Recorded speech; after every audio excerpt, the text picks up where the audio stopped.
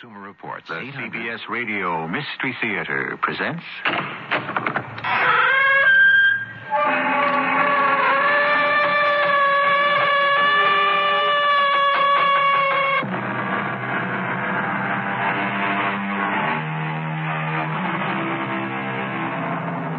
Come in.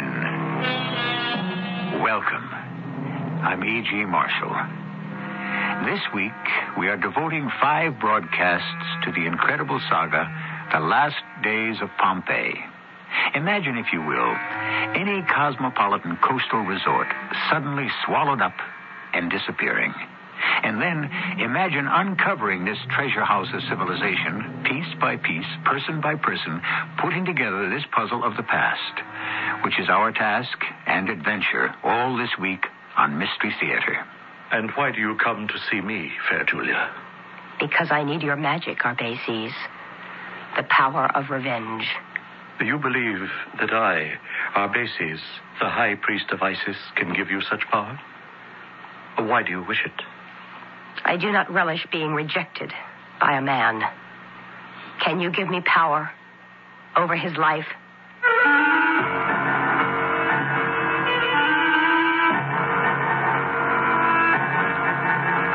Today's drama, Thrown to the Lions, is the second part of Bulwer Lytton's classic, The Last Days of Pompeii, adapted especially for Mystery Theater by Gerald Keane and stars Russell Horton. I'll be back shortly with Act 1. And that's why we say, go out and buy a bunch today. That's your new TV commercial, Mr. Sloak, for Snacky Crackies with Raisin Pits. How much did that actually cost me? Cost? Yes. Well, we're still adding it all up here. $42,000. TV is so expensive. Not as long as there aren't any changes. Did I mention there may soon be a worldwide shortage of Raisin Pits? One TV version without Raisin Pits. How much will that add to the... $3,000. And we want to tell Health Nuts we make snackies with Health Nuts. $279,000. And we need a version that will talk to the financial community. With the singing mouse and the dancing bunny in a business suit for... Let me add that one for you. $380. If business conditions make it necessary, with radio you can afford to change commercials fast. If you want to really target consumer groups, it won't cost a fortune to make commercials that fit each audience. Put amazingly flexible radio to work as a primary medium. Radio, it's red hot. For the red hot facts, call this station or the Radio Advertising Bureau. They brought you this message. I'm not the handiest person in the world, but nowadays do-it-yourself home repair is almost a necessity. Admittedly, some of my work is not perfect, but it gets by.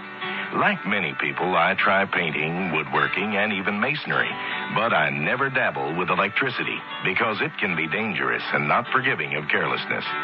Yes, Americans are learning how to do more with their hands, and hopefully are not forgetting some of the old rules, like never mixing water and electricity, and reading all power tool instruction booklets before use. And let's not forget about the rule to check for damaged electrical cords either. And remember the one to always dress appropriately. Wear closed-toed, sturdy shoes and safety glasses. And finally, never leave power tools unattended. And keep children away from the work area. A public service announcement from Underwriters Laboratories in this station.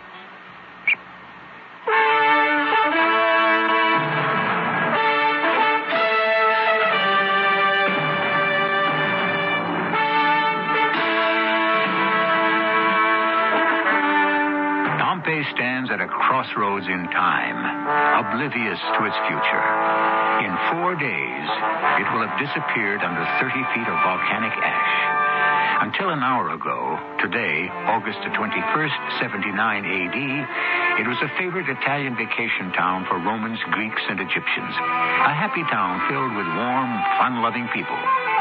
Then suddenly, in the early hours of this morning, it was shaken by an earthquake. About 4 on today's Richter scale. Marcus Rufus, a young Athenian architect who makes his home in Pompeii, takes up the tale. I've never experienced an earthquake before, but I vowed that I would live through this one. For For one thing, I had a lot to live for. Oriana, a woman I hardly knew but already loved, whom I was able to rescue that night. Statues and roof tiles fell like rain, but we managed unhurt to get to the open square of the Forum. And safety. Marcus Rufus, how did you find me? My slave girl, Lydia, awoke me to tell me you'd been kidnapped. I put two and two together and found you in the Temple of Isis. Kidnapped? Oh, I knew right away there was more to it than that. Funny. I can't seem to remember. Look, the temple, the walls. The temple! There's nothing left standing. Hear ye, O people of Pompeii! Nothing left but its high priest, Arbaces. I must go to him.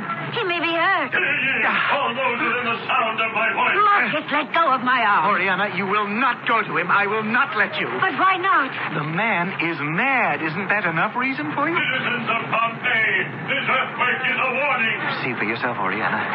Look at it. Standing there on the steps to the Temple of Isis. Steps leading to nowhere, shouting to no one. In this entire forum, who is there but us? The next time, the gods will not be as patient. This was a warning. If Rome does not return Pompeii to Egypt, the gods will destroy this city.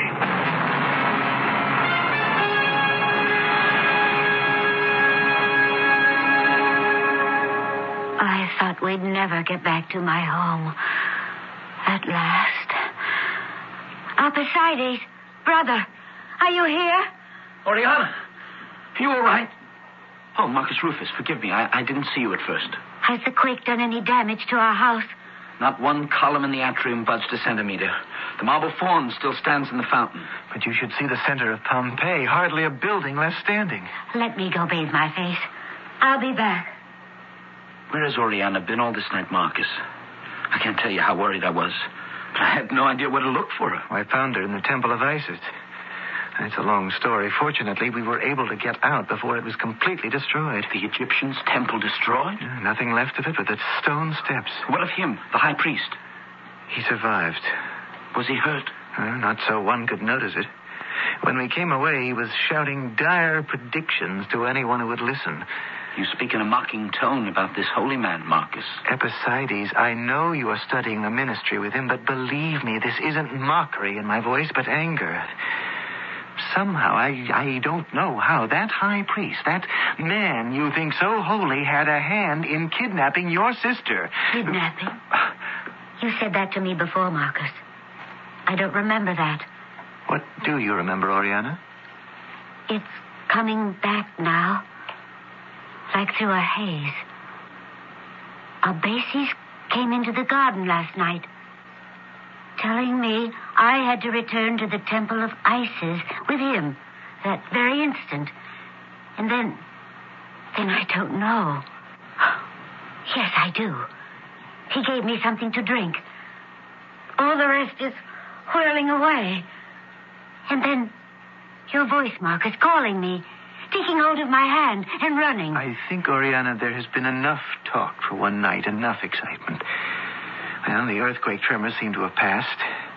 I thank Jove you're sound and well. Now, I urge you to get some rest. See that she does, Epicides. We can talk about all this tomorrow. Good night, Marcus. I can never thank you enough. Nor can I. Within 2 days, Marcus, you've twice come to our rescue. Yesterday, mine, and today, Oriana's.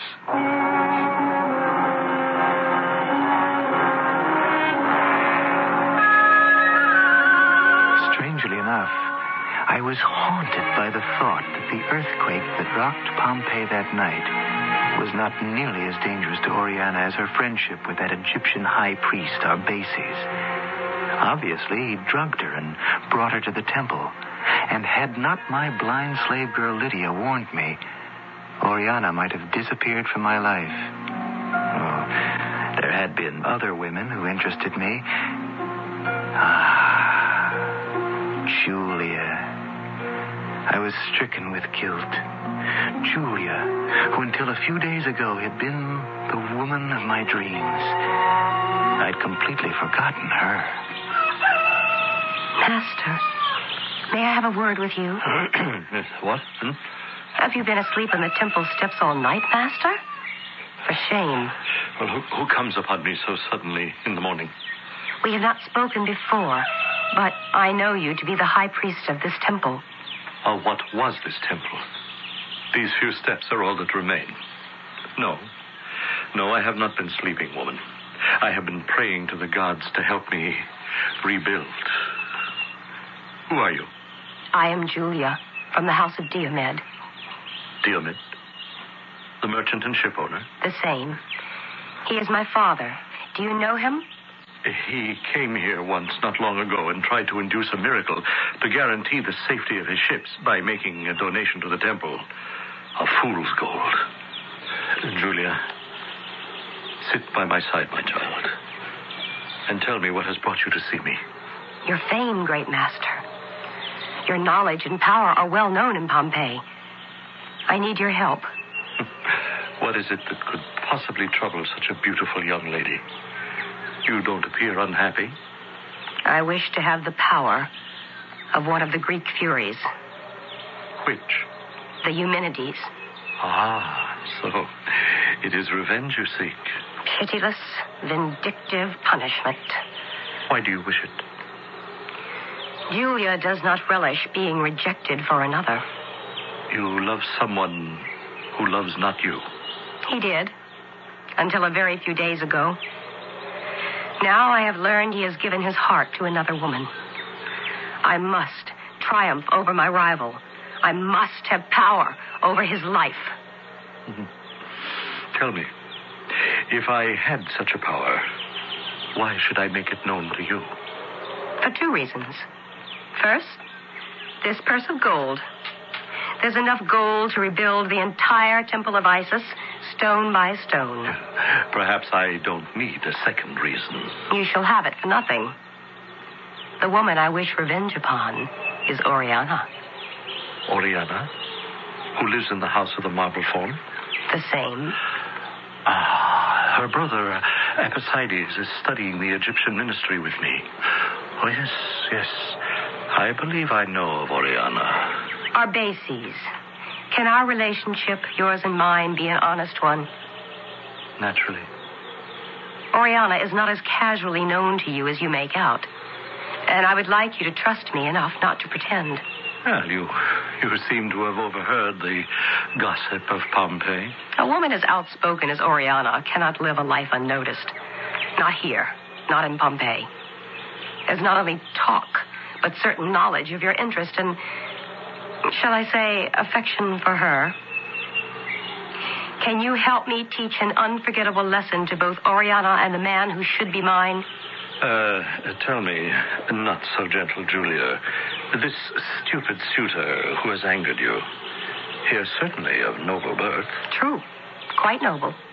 Can he be from Pompeii and reject such beauty as yours? He is of Athens. Aha, yes. There is but one Athenian, young and noble in Pompeii. Is he Marcus Aurelius Rufus? Yes. You will keep my secret? Of course. Marcus Rufus. Julia, I shall help you.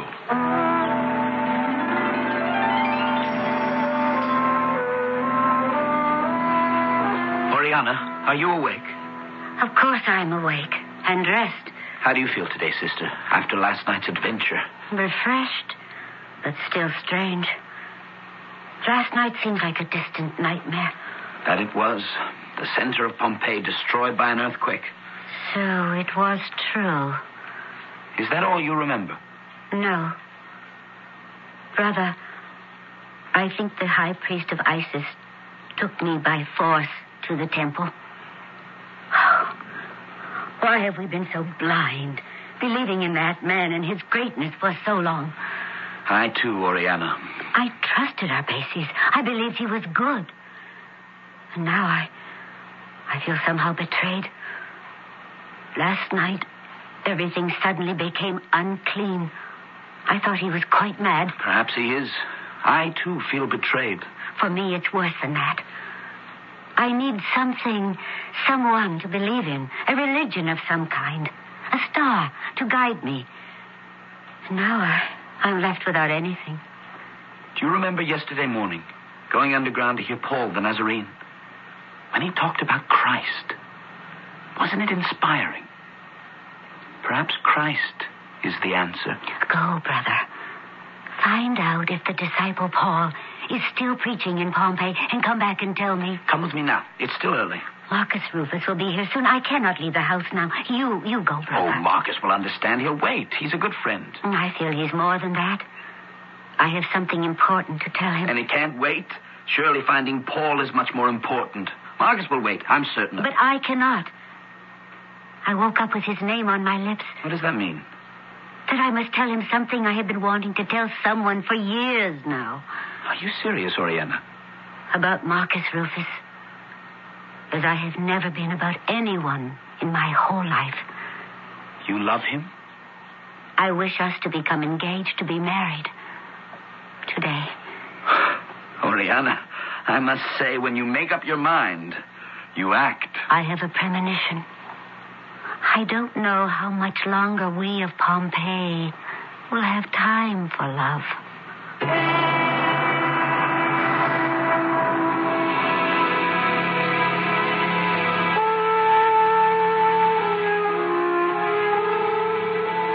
Of course, Oriana couldn't have had an inkling that within 4 days Pompeii would be a doomed city. But highly intuitive, she might have sensed something in the air. Her brother, Epesides, also could not have known that the Egyptian beliefs in many gods would be superseded by Christianity. But he, too, had a highly developed sixth sense. It was this that compelled him to seek out the man who centuries later would be known to the world as St. Paul. I'll be back shortly with Act 2. This week on Knots Landing, Karen's efforts to defend her daughter's school teacher from her neighbor's attacks lead her into a relationship that could destroy her marriage. Starting this afternoon, I'm going to do whatever I can to help beat you. I wonder if you'd say that if you didn't have those curly blue eyes. Michelle Lee stars on Knots Landing, Thursday night at 10, 9 Central on CBS Television. Suppose I asked you to lunch tomorrow. Ask. The word is out. There's an outrageous new thriller just published entitled Out. It's the unbelievable story of two mob kingpins, a two-timing shyster, and a mall named Zaza, all involved in a daring plot to launder billions of mob money through a Swiss bank. The only trouble is the one man with the password to get the money out has vanished. Well, not exactly. His leg is found on the Geneva to Zurich train. For out-and-out entertainment, read Out by Pierre Ray, a Bantam book where paperbacks are sold. Maybe we're all too emotional when we think about special education for handicapped children. We always think of human values, not dollar values. Maybe it's time we took a cold, hard look at these kids and what it costs to develop their potential. Okay, the truth. Special education and vocational training cost a lot of money. Special teachers, special equipment, special classes. It all adds up. But here's the catch. It costs even more not to educate handicapped people. Much more. Keeping people dependent for life or keeping them in institutions. Those are luxuries we can't afford. So don't be emotional. Look at it coldly in dollars and cents. With special education, most handicapped children grow up to become taxpayers. It's a good investment. A public service message on behalf of the United States Office of Education.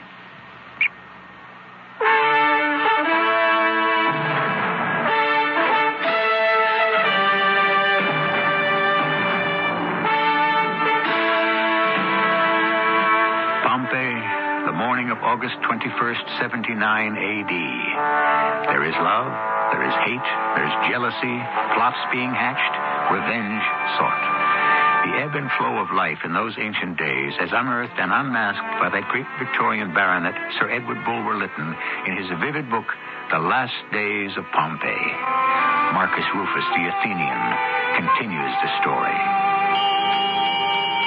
Within the hour after dawn, I was at the gate of the House of the Marble Faun, Oriana's house, ringing the bells and waiting admittance. A very good morning to you, Marcus. Forgive me, but I must hurry along. Oh, Epesides. Well, where to at this early hour? The city still sleeps. Can I trust you with a secret, Marcus? I hope so. The events of last night have changed my mind about the future. You're no longer going into the ministry? If I do, it will not be in the temple of Isis. Let me put it this way.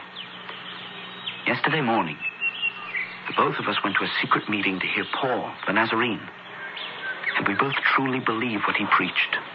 Right now, I'm going to try to find him to see whether I could be converted. Marcus, I know it's the way for me. Father, whatever is going on in our house, I can't leave you alone for 2 minutes. 2 minutes? You've been out of the house all morning, Julia. I come home, the atrium is filled with servants, caterers. My father is giving a party. What are you celebrating? Failure and success, daughter. Failure because, as you know, I lost another 3 ships in yesterday's storm. But I console myself. I might have lost the cargoes anyway in last night's earthquake. So we have less money than we ever had, and you throw a big, expensive party. Only for a few friends. Do you remember Marcus Rufus? Weren't you seeing quite a lot of him at one time? Yes, I remember him. Well, we are going into business together, Marcus and I. He has contracts to put up quite a few fancy villas. Some facing the bay, some on the slopes of Vesuvius, expensive ones. He will design them, and I'll take care of the stonemasons, the plumbers, the roof tilers. In short, the building. Of course, Julia, you're welcome to invite anyone you wish. I thought you'd never say so. Oh, child, anyone. There's plenty of food and wine. This is your house as much as mine. Who would you like? I would like to invite the high priest of the temple of Isis. Bases? You're joking. Why are you so surprised, Father? Well, I really don't see what we people of commerce have to do with it. Well, I don't know. A religious fanatic. Well, you didn't think he was such a fanatic when you promised to send him gold to protect your ships. Who told you that? He did. Well, I knew he couldn't protect those ships. I wasn't serious about it. It's too bad you weren't. Perhaps your ships wouldn't have been wrecked. Now, Julia, I am not going to argue with you about this fellow's powers. You want our bases here? Well, I said you may. So you may. Now, anyone else you'd like to invite? Marcus Rufus is coming? Well, of course he is. The banquet's mainly in his honor. When a man of his young years offers me a new business and a new lease on life, you can bet I make sure the guest of honor arrives. I'd like to be placed between Marcus and our bases at dinner. Well, I'll do what I can, Julia. Well, you'd better run along now and invite your high priest. The banquet will begin 3 hours before sunset, and I don't want you strolling in while we're toasting the gods.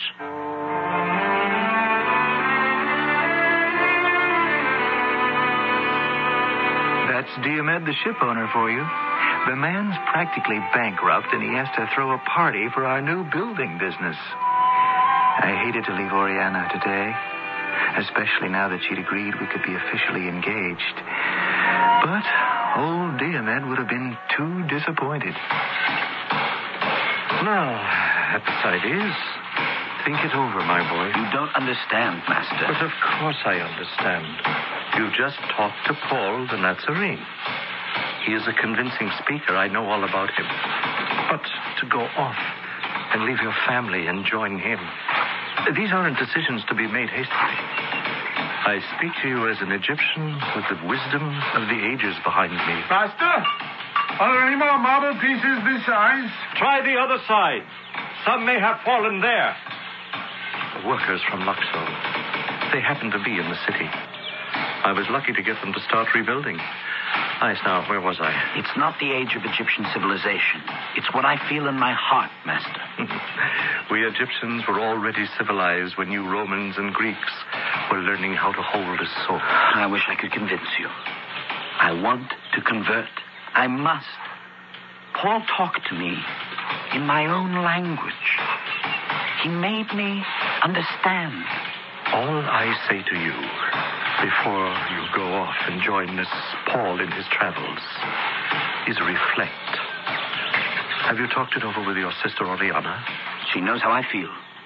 I couldn't get any sense out of her today anyway. She became engaged to marry Marcus Rufus this morning. And that's all she has on her mind. Marcus Aurelius Rufus, the Athenian. Is it definite? So far as I know. I stopped in on my way here. They were both walking around with moonstruck faces. Oh, excuse me, Master. I didn't mean to interrupt. Julia, what brings you here? Oh, do you know Apicides, my seminarian? Apicides is Oriana's brother. Oh, yes. I certainly know your sister. Apicides brings me some interesting news. Oriana and Marcus Rufus are announcing their engagement today. What? Yes. I thought you would be interested. Do you know the Athenian, Julia? I most certainly do. I have a bit of news myself. My father is giving a small party today, and I ask that you be invited, Master. Oh, thank you, Julia. But I don't attend private parties. I am at prayer before the dinner hour anyway. Perhaps you could make an exception this time. You see, the honored guest will be Marcus Rufus, and there will be much wine and many toasts. Who else besides Diomed, your father? Probably Publius Cornelius and... The senator from Rome? The same. You and I and Marcus Rufus and a small group. Do you think your father would mind if I brought along Apicides here? Well, not at all. He told me to invite anyone I wanted. But I won't know anyone there. You know Marcus Rufus, don't you? After all, he's going to be your brother-in-law. Now, Master Arbaces, can we talk privately concerning that matter I came to see you about this morning? Yes, I have been thinking about it. Apicides, you know the house of Diomed? Well, I'll see you there at the usual dining time. Now, if you will excuse us. I'm afraid, Julia, there is no place here in the forum that's very private. I know. Let's go to the docks where my father ties up his boats. There's no one there now, and we won't be observed.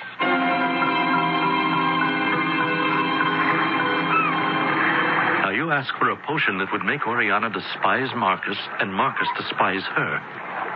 I have a small vial given to me by the oracle I went to visit when I was last in Thebes. What can it do? All I know is I was told to administer it carefully to an enemy, for it can bring on madness. Let me have it. I shall put it in Marcus's wine. You wish him mad? He's mad already, turning his back on me, betrothing himself to a woman he hardly knows. Give me the vial, Arbaces. Who knows? Perhaps this potion will make him sane.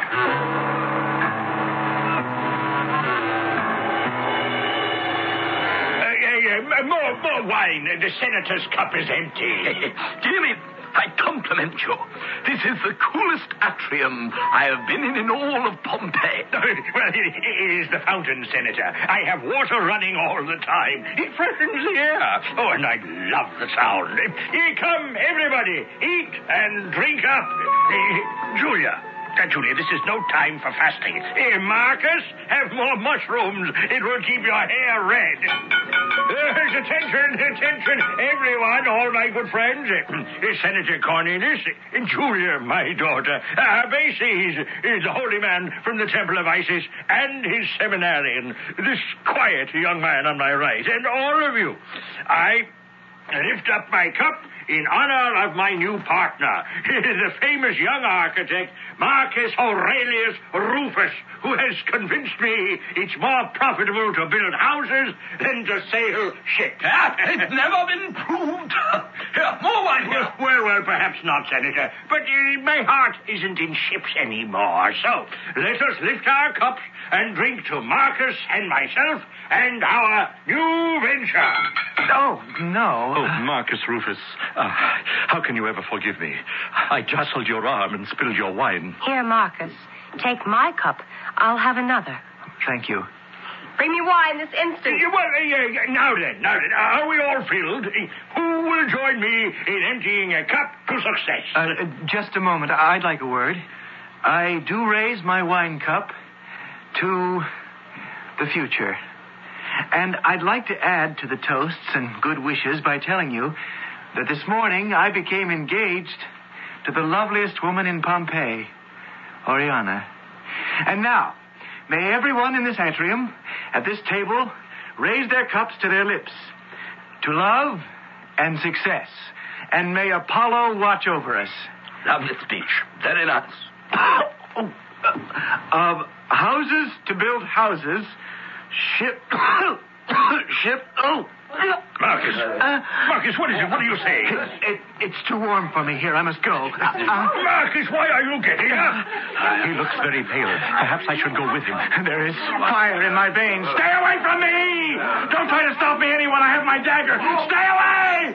It's tearing at my brain. So many colors, blinding colors! Epiciades, come with me. Something has affected his mind. I fear for his life. Will you excuse us? I must go help the poor man. He has suddenly gone mad.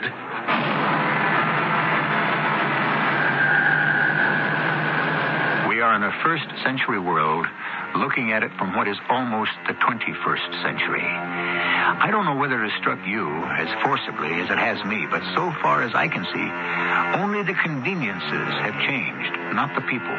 The same rich, the same poor, the same stubborn, the same diehards, the foolish, the good, the bad, the loved, the unloved. The only difference is the place where you and I live now doesn't have death breathing fire 4 days from today. I'll be back with Act 3 shortly. They said it couldn't be written. The book that hit America like a runaway locomotive. The new Consumer Information Catalog. For the life of me, Foster, your obsession with that book escapes me. It's only a catalog. The book that's helping America find a better way to live. What do you find in that catalog? Something you could never give me, Lillian. More than 200 fact-filled federal publications listed inside. Booklets on home and car repairs, weight control, keeping household records, and more. I read them all to be the man you want me to be. That's a lot of reading. The book you have to read from the Consumer Information Center of the U.S. government. The new Consumer Information Catalog. It's free. Just write to Free Catalog, Pueblo, Colorado, 81009. That's Free Catalog, Pueblo, Colorado, 81009.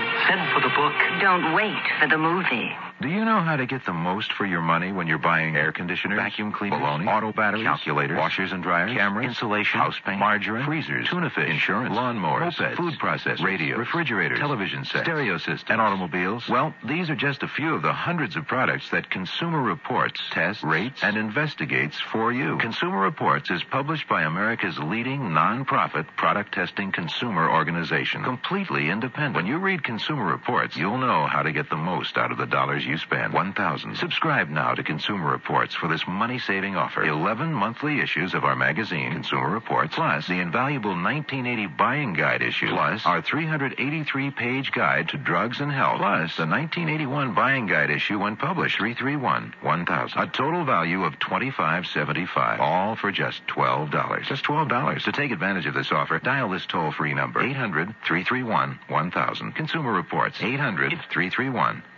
And we're at the desperate Battle of Monmouth. A legend is being born before my very eyes. A young woman volunteer, Molly Pitcher, is helping fire one of the American cannon. Can you talk to us, Molly? Are you kidding? With half of the British Army coming at us? Fire! But isn't this hot, hard work for a woman? Hot and hard? Try cooking in a colonial kitchen sometime. Man or woman, we've all got to help our country. Today, thousands of women are volunteers who have joined National Guard and Reserve units. They are a vital part of our military manpower. And woman power. At only a fraction of the cost of equivalent active duty forces, over 300,000 employers have signed a statement of support encouraging employees to participate in Guard and Reserve training. Shouldn't you? Hey, you employers out there. Don't you know that when you help a volunteer help our country, you're helping yourself? If you haven't signed a statement of support yet, you should be ashamed. Fire! Write Employer Support, Arlington, Virginia 22209. A public service on behalf of employer support of the Guard and Reserve and the Advertising Council.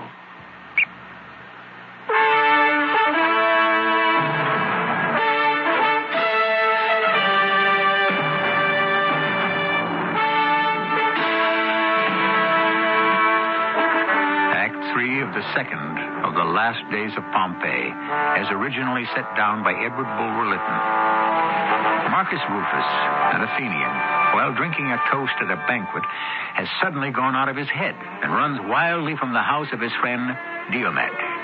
Chasing after him to see that he comes to no harm is Arbaces, the high priest, and Epicydes, the young brother of Oriana. Arbaces, what should we do? It's quite dark now. We've walked the length of Pompeii, and Marcus Rufus has disappeared. I'm worried about that dagger he carries. Supposing he fell on it and injured himself. What's that?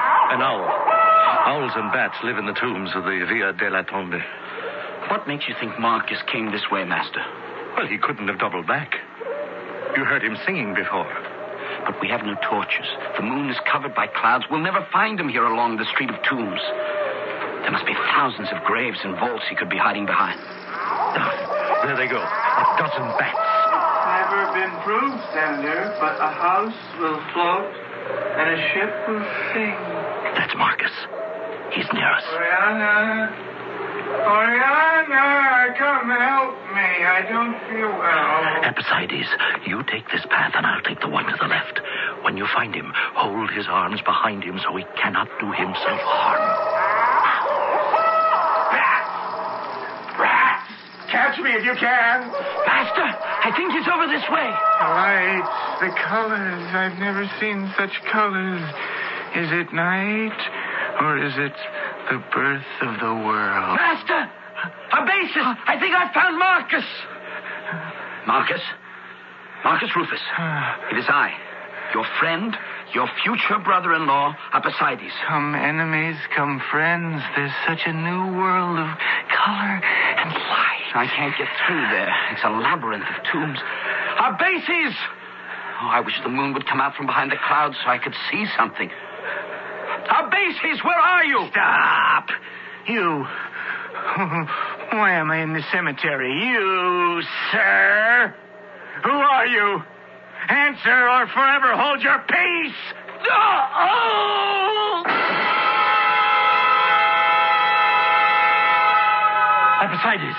Epicydes, did you say you had found Marcus?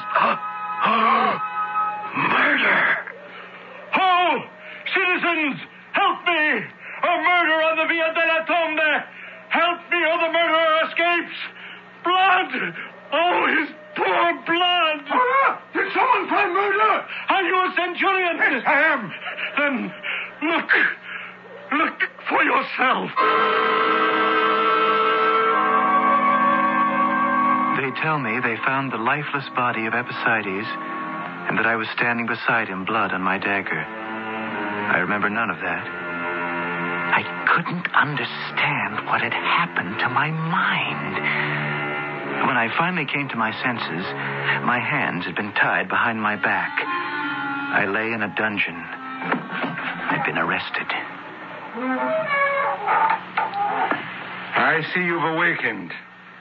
Are you Marcus Aurelius Rufus, lately of Athens? Are you a centurion? I am.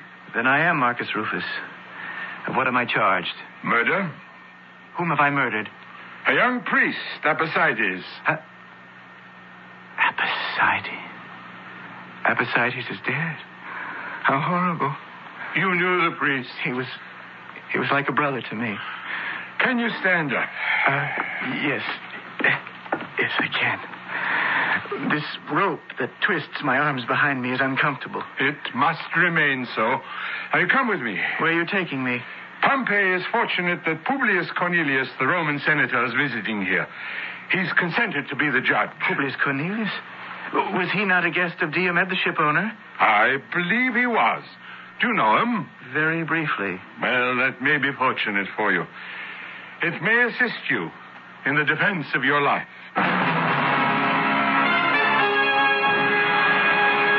Senator, I am accused of a murder I did not commit. Marcus Rufus, I hardly know where to begin this interrogation. It seems but minutes ago we were all celebrating at the house of Diomed, and you, Marcus Rufus, were an honored guest. Senator, what happened this evening is equally mysterious to me. I ask myself, is this a living nightmare or simply am I dreaming? You are not dreaming.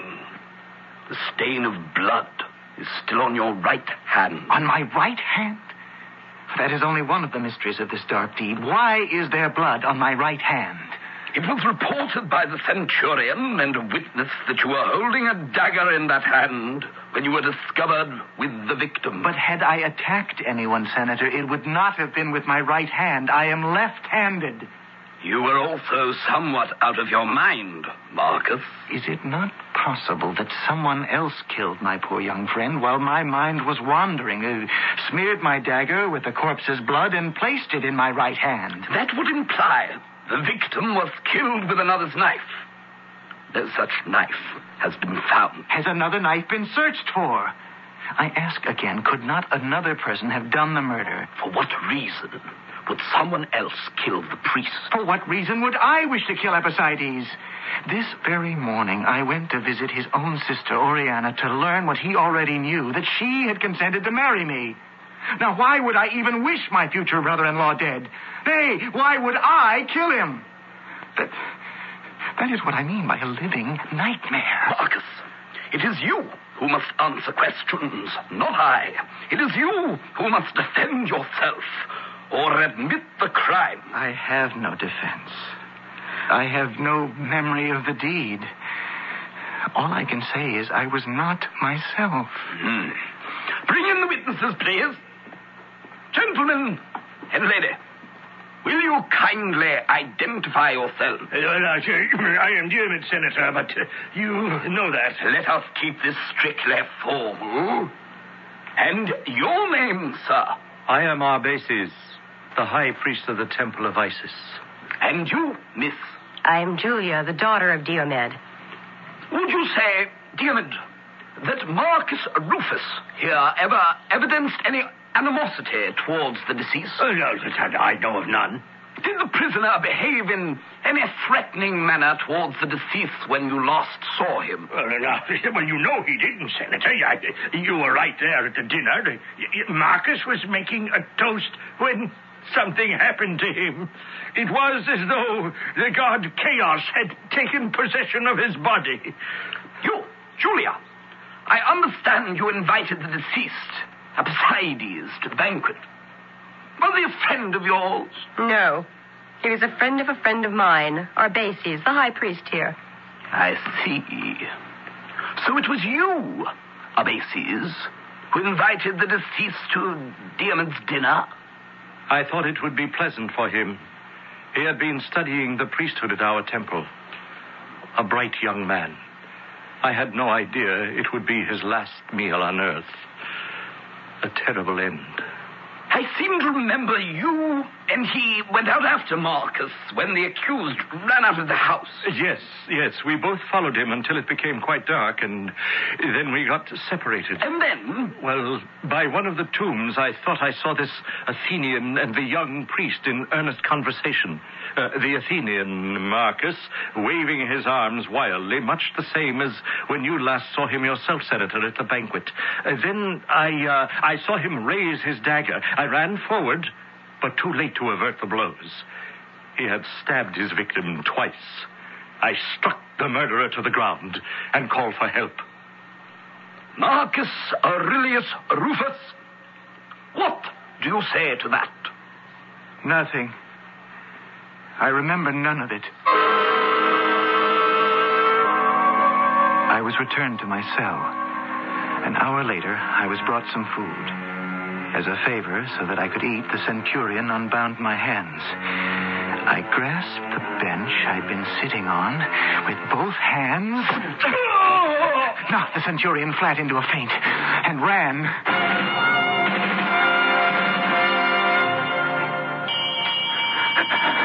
Who is it that rings my door this time of night? It is I, Oriana. Marcus Rufus. Let me in. What are you doing here, Marcus?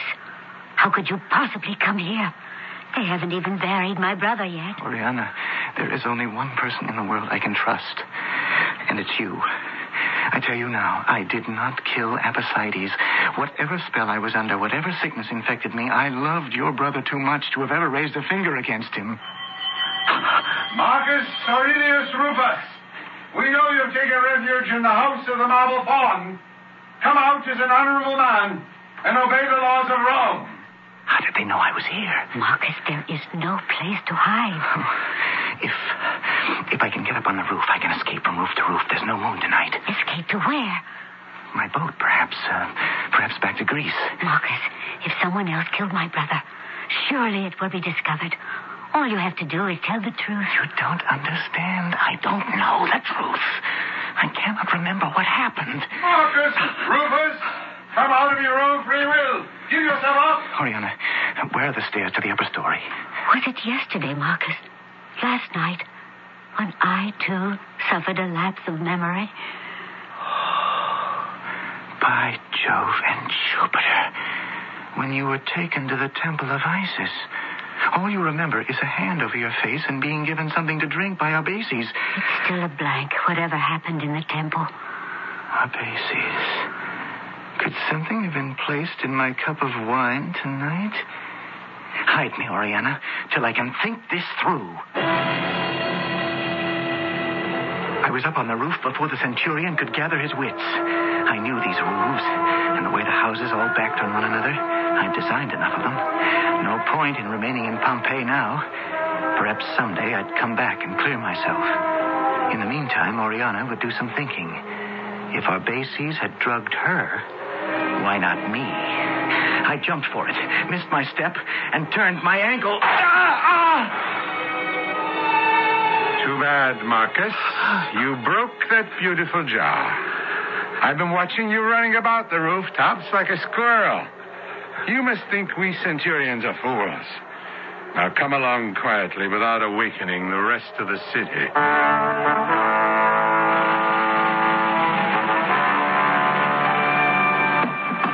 Centurion, how did you know where to find me? Which house? The witness, Arbaces, told us.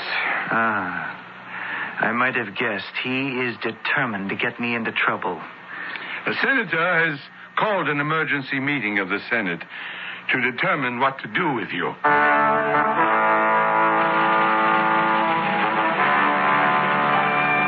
I was trapped in this cell, and I knew it. There was no escape now. I knew that, too. I began to doubt my own innocence. Perhaps those who had given evidence against me knew something about me I did not. Marcus Aurelius Rufus, it is the judgment of the Senate that you may have not been completely sound of mind at the time of the murder. Therefore, to follow the precepts of the primeval god, Chaos, in determining your guilt or innocence, you shall be tried tomorrow by the king of the beasts. Oh, no. No! The lion shall judge. If he slays you not, it will be a true sign you are innocent. If you are guilty, death will be your punishment. It is the judgment of the Senate that you, Marcus Aurelius Rufus, at tomorrow's gladiatorial games, shall be thrown to the lions.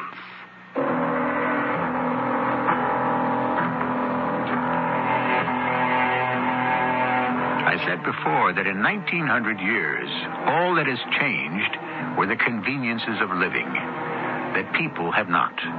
Let me amend that. The meting out of justice, distinguishing the guilty from the innocent, has, thank heaven, also changed. Lions are no longer judges. Appetite no longer determines guilt. But this is Pompeii in 79 A.D., a city with only 3 days of life itself. I shall be back shortly. When you see her, you walk on by, you don't know him, you won't even try. That's Stella Reese, singing about how people with epilepsy are sometimes misunderstood. Do you know that epilepsy can happen to anyone, at any age, for many causes? Epilepsy can begin from a bad case of measles. I'm Gerald June. I know. At 9 years old, I contracted measles encephalitis. Now I have epilepsy, but it doesn't stop me from writing music. My kind of epilepsy couldn't have been prevented then. It can now. When you see her, you walk on by, you don't know him, you won't even try. They don't want you to hold their hands, they just understand. To learn about causes and prevention, contact your local chapter of the Epilepsy Foundation of America or write Epilepsy, Washington, D.C. 20036.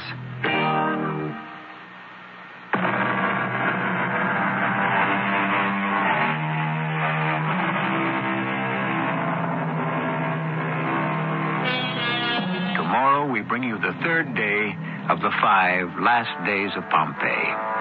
Sir Walter Scott called Pompeii the city of the dead. I deny that. Those whose voices you have heard, whose lives you have shared, are very much alive. And thanks to that eminent author, Sir Edward Bulwer Lytton, to say nothing of the scholars and archaeologists who came after him, Pompeii lives and will always live. And like all mysteries presented on Mystery Theater, if you wish the truth, you must dig deep. Our cast included Russell Horton, E.V. Juster, Christopher Tabori, Valika Gray, and Earl Hammond. The entire production was under the direction of Hyman Brown. And now a preview of the third day in our special series, The Last Days of Pompeii. Half prophet, half fiend. What kind of wine is it? You taste it and see. Nothing but the best for our prisoner. Hey, don't throw that. I threw the entire beaker of wine into the centurion's face, and before he could recover, I'd snatched the keys from his waist, run to the adjoining cell, and unlocked it. My eyes, I can't see. What do we do now, Diomed? We run for it. This way. No. That is closed off. It must be the other way. Oh, by Jupiter, I'm lost. No, I'm not. We can get out down this corridor. Are you sure you know how to get out of this prison? You there. You too. That passage leads nowhere. This is E.G. Marshall inviting you to return to our Mystery Theater for another adventure in the macabre. Until next time, pleasant dreams.